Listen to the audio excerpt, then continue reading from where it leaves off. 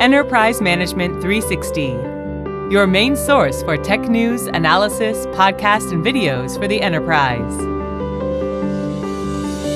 Hello, and welcome to this EM360 podcast. I'm Richard Steenan, Chief Research Analyst at IT Harvest. I'm an author and industry analyst. I curate a database of 3,231 cybersecurity vendors.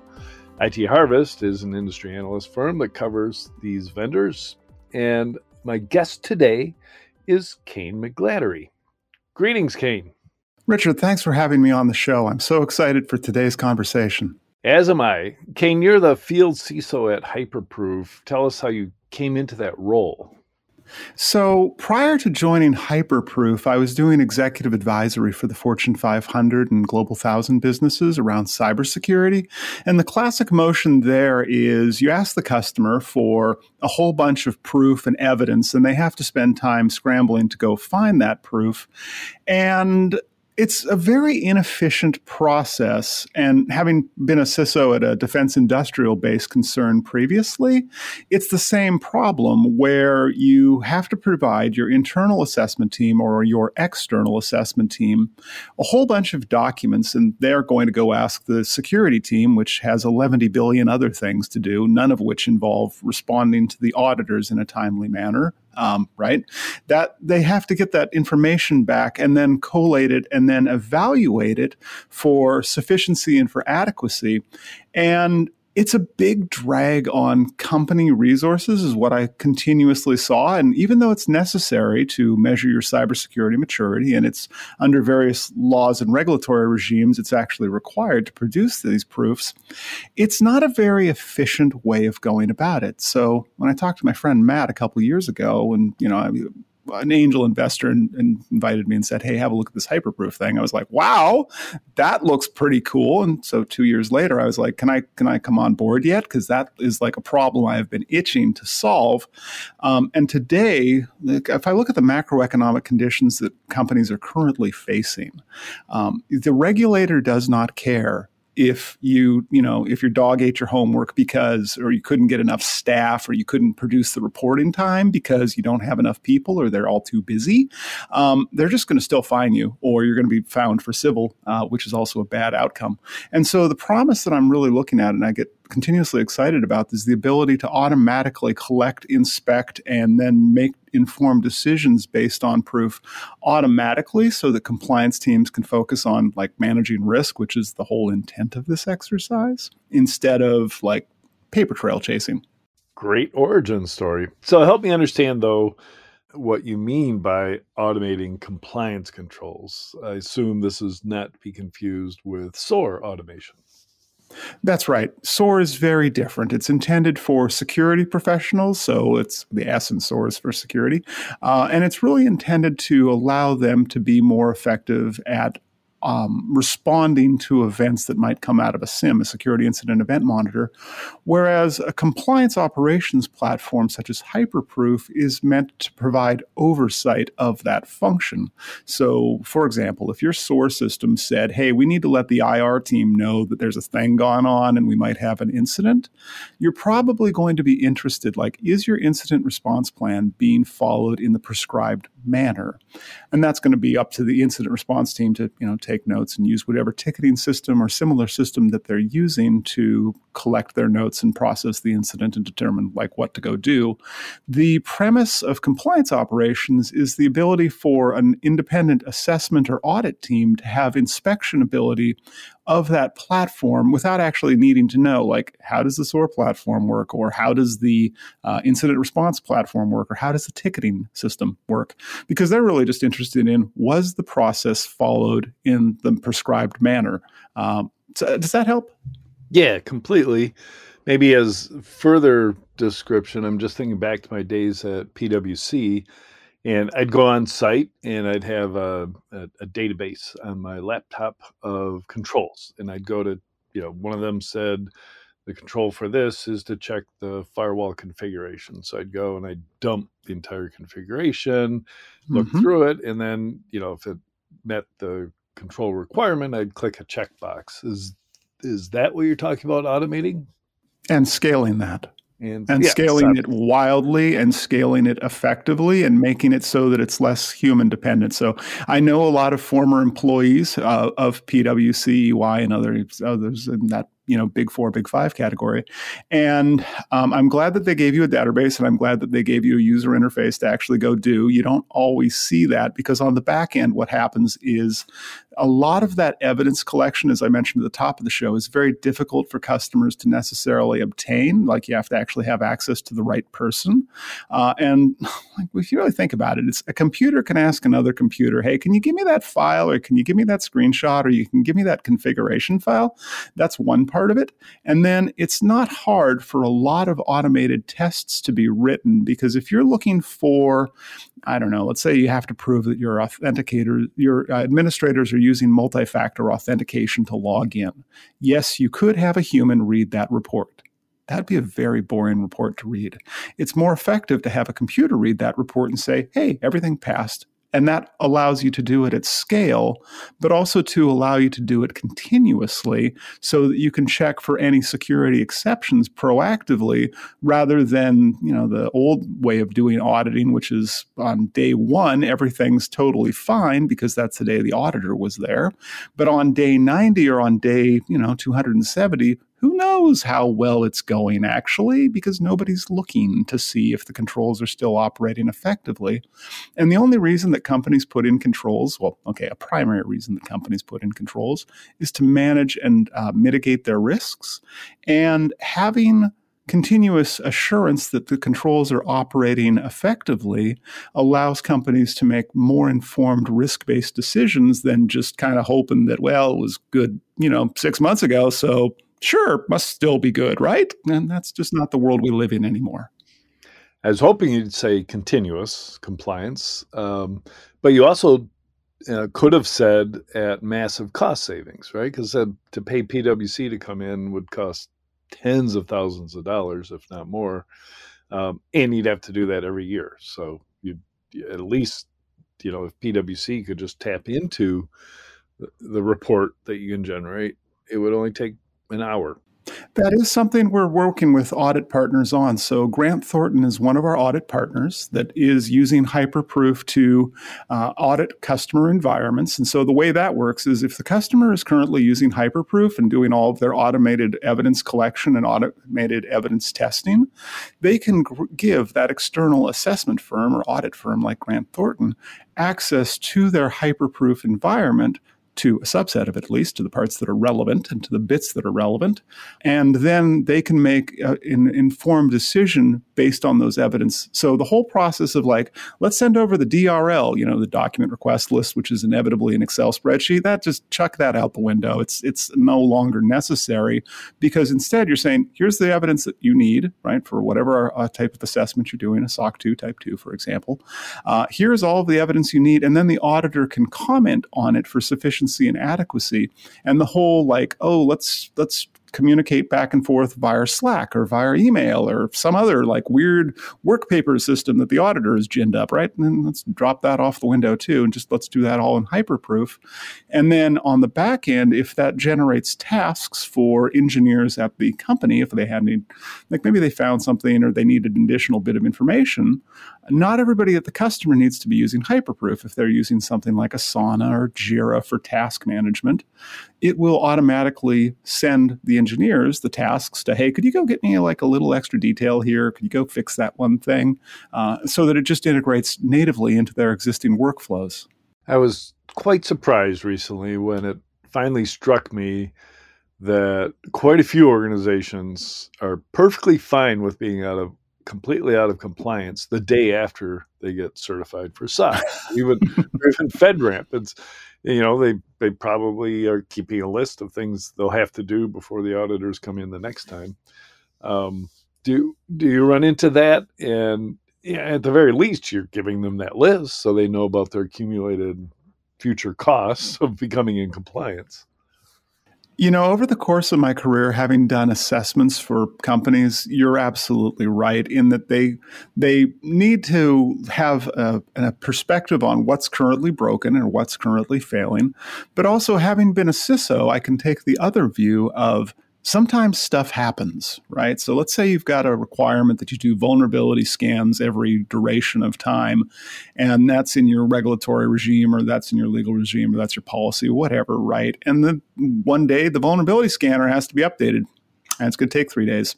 What do you do? Right. Yep. And that is one of those conscientious, you have to, if you're really at a mature organization, you sign off on that risk and you say, yes, I accept the risk that the vulnerability scanner, because it needs to get upgraded, and it's going to take 3 days. That sucks, but we have to do it. And I think that the ability of organizations to understand like what controls that system is affecting, right? Which risks are being mitigated and managed by those controls, and what their risk exposure will be during that time, and being able to do that automatically through a dashboard is a lot better than, again, just kind of guess at it or go, it's probably good enough. The other thing that comes out of that as well, and that we're seeing in the current macroeconomic climate, is if you're able to assess how effective each control is at managing or mitigating a risk, and you find some of your controls, they're 80+% effective at managing a risk, and then you've got some that, they used to be good, but now they're like in that 5 percentile where they're not really managing the risk that great. You can always look and say, well, okay, look, we need to reduce our budget, or we need to control our spend. Let's get rid of this solution that no longer is effectively mitigating our risk, and let's apply some other control that will be more effective at either a cost point or an efficiency point. How can HyperProof help a CISO when she's presenting to the board? So when you're presenting to the board, and I think that's going to happen quite a lot more this year than it has historically speaking, because of proposed rules out of, say, the SEC or New York Department of Finance, you're going to have to tell a story. Boards are no longer interested in like how many attacks were blocked by our firewall, because that's not even a meaningful number. I think that boards are starting to have an expectation, and they want to understand, like, how are you effectively managing the risks for the business? And that's what the narrative has to be. And so you have to be able to say, like, what was our risk posture last measurement period? That could be 6 months, that could be a quarter, whatever. What was your risk posture this period? Again, same duration of time. How much did you spend? And then why? And I think that with a solution like HyperProof, where we automatically collect all of the evidence associated with how the controls are managing those risks, that you're able to pretty quickly build a narrative of, okay, so we applied these controls, our risk level changed in this way, and then we spent this much money. Now, HyperProof will not tell you how much you spent on your controls. We don't have that capability yet. But the rest of that narrative we can quite quickly build, and it's built on a foundation of data as opposed to on subjective opinions or feelings, which I don't think really stand up anymore. Is like, you feel that you spent this much money and maybe it reduced your risk. No, we can actually prove that out. And by producing that in a dashboard for a CISO, it gives them a high degree of confidence that the information they're presenting to the board is true and factual. And then if the board, if they want to get into the details, you certainly can support that with a wealth of data to support your assertions. Or, more often than not, they'll say, okay, good, right? So, because if you said, like, we spent this much and the risk went down, it's going to be a very short conversation. If, on the other hand, you say you spent this much and the risk went up and you don't quite know why, I hear LinkedIn is very popular these days, actually. It is indeed. So, we all know about the friction between the security team and the rest of the organization, because the security team, is known as the team of no. They come in and say, you can't do that. You have to do it our way. Does adding compliance automation increase the load on the security team, because the auditors are the ones who tell them what to do sometimes? I think actually it decreases it. And so what I like to think of is, right now we're recording this in January, and a lot of companies are probably doing performance reviews. And if you look at the performance review form for somebody who in the security team is a security analyst or security operations professional, nowhere on their performance form does it say they were nice to the auditors. right? That's not a criteria that they're being measured on. Now, if you, by comparison, go look at maybe an internal assessment team or an internal auditors team, managed compliance effectively is probably going to be on their list of performance indicators that they're being evaluated on. And so we've already got a natural setup for conflict there where the auditor, who is entirely dependent or primarily dependent on the security person who has no dependency on the auditor, that's the classic route of this conflict right here. And also the security professional, like, they see the auditors as a nuisance. Like, they don't understand why they need to get a spreadsheet or a screenshot, or like, why do they keep asking me for this stuff? Don't they have, like, why can't we just give them access to their systems, which is a big no-no. So the idea behind compliance operations is by automating the collection of those data, we're able to no longer have to ask and chase the security team as audit professionals to go get us that information, because, like I said, it's can you export some file from a computer? Well, that's something that's not like, it doesn't take a lot of work to do. We can automate all of that. We can automate the file collection. And then on the back end, we can also automate the processing of it so that the auditor doesn't have to actually ask the compliance, the security team to interpret it for them, right? Because there's, if you think about it, your average assessment professional, they're going to look at a list of firewall rules and they might need a little help. They might need like a crib sheet for that. Again, they're going to go back to the security team for that.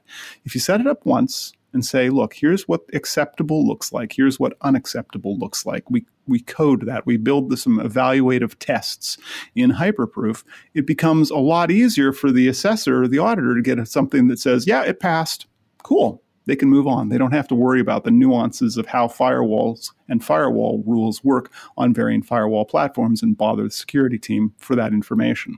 So overall, it should reduce the level of friction between the two teams. I think the only thing that otherwise could come up is that because the security team is going to have less time spent doing audits or participating in those, at least in the evidence collection phase, they can actually spend more time effectively managing security controls and running those security controls, which actually reduces their burden associated with participating in audits.